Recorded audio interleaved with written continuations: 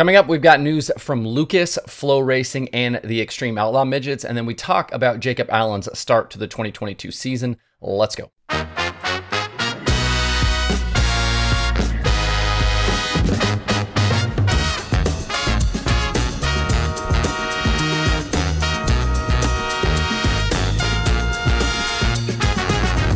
Today is Tuesday, March 8th, 2022. Welcome into Dirt Tracker Daily. I'm Justin Fiedler.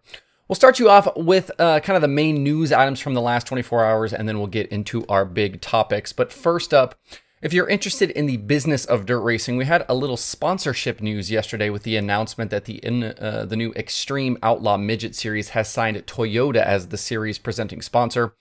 Toyota has been a big player in midget racing for a long time with their engines and their development program through teams like Keith Kunz Motorsports.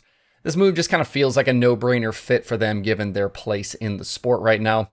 Besides midget racing, Toyota has expanded into the sprint car world in the last few seasons as they continue to develop their 410 sprint car engine with drivers like Kerry Madsen and Aaron Reitzel leading the charge. We're still about 3 weeks away from the series debut for the Extreme Outlaw Midgets. They will open April 1st and 2nd at Farmer City Raceway as part of the Illini 100 weekend with the World of Outlaws late model series.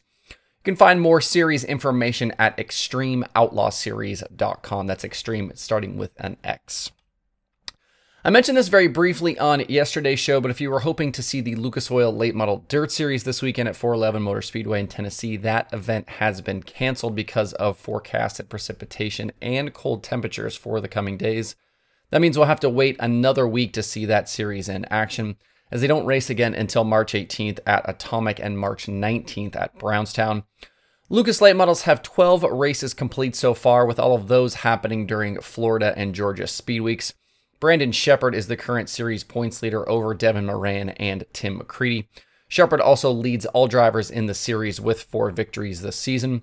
For more info on the series and the announcement, find your way to lucasdirt.com. Sticking with the late model theme, I'm not sure about you, but I'm starting to kind of lose track of all of the places and series and races where there's more money on the line this season than maybe ever before. In an announcement yesterday, it was revealed that the Flow Racing Night in America series has added more money to their championship payout after already pumping up their race purses for this year. The 2022 champion was set to earn $30,000, but if they maintain perfect attendance through the 12-race schedule, they will get an additional $45,000 to make it a total of $75,000 for the title. If they don't make it to every race, the payout remains at $30,000. This is on top of the races all paying at least $22,000 to win and $1,000 to start. The 2022 Flow season opens April 12th at Eldora Speedway. Jonathan Davenport is the defending series champion. That was last year was the inaugural season. This is the second season as we prepare for 2022. As a side note, the series organizers have made it easier to follow the action this year with a new website. Keep up with the Flow Racing Night in America series at flowseries.com.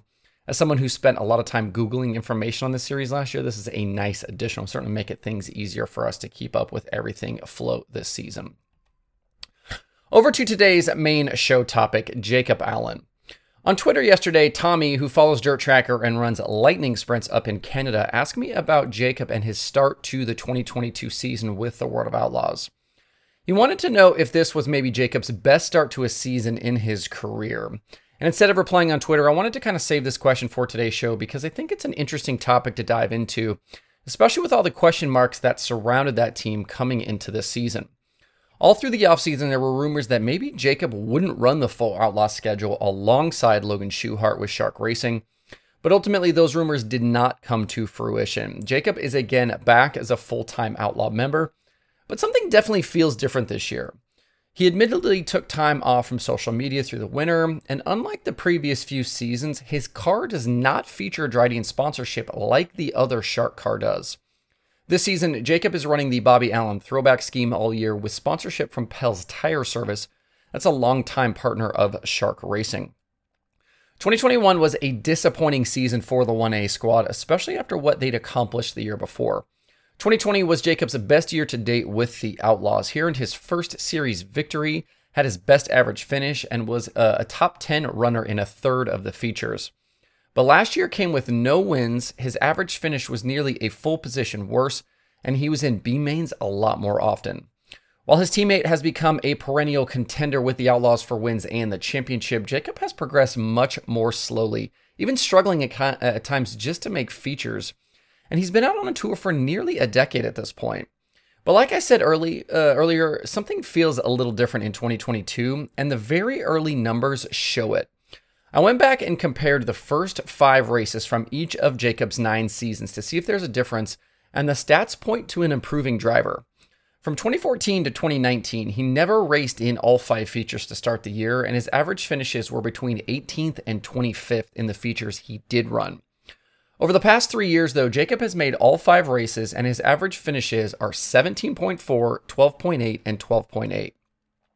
2022 really closely resembles the start he got in 2021 in terms of finishes and average finish, but his performances earlier in the night have dramatically improved. His qualifying average is 6.8, which is more than an 8-position gain over the first 5 last season, and nearly a 6-position gain over his full 2021 year. Only Kerry Madsen and Brad Sweet have better qualifying averages so far than Jacob does, and he's already matched his quick time total from a year ago. In heat races, Jacob leads the series in wins so far with 3 and only trails Sweet in heat race average finish. That's more heat wins than he had in 79 races a year ago. And through these opening 5 nights, no driver has been in all 5 dashes, but 2 have been in 4 of 5. They are David Gravel and, you guessed it, Jacob Allen. This success earlier in the night has led to a dramatically improved feature start average, which is almost 4 positions better than it was in 2021. If you look at the features themselves, Jacob was 23rd in the opener after starting 8th, but I believe he pulled off early because of those horrible track conditions. He then was 5th and 12th to close out Volusia and 8th at Cotton Bowl last Friday night. And then on Saturday night, he started 4th, but that opening lap contact with Corey Eliason left him with damage, and he ended up finishing 16th. He's still definitely got some work to do come feature time, as he's not getting the finishes you'd expect from those good starting spots, but he is showing signs of big improvement.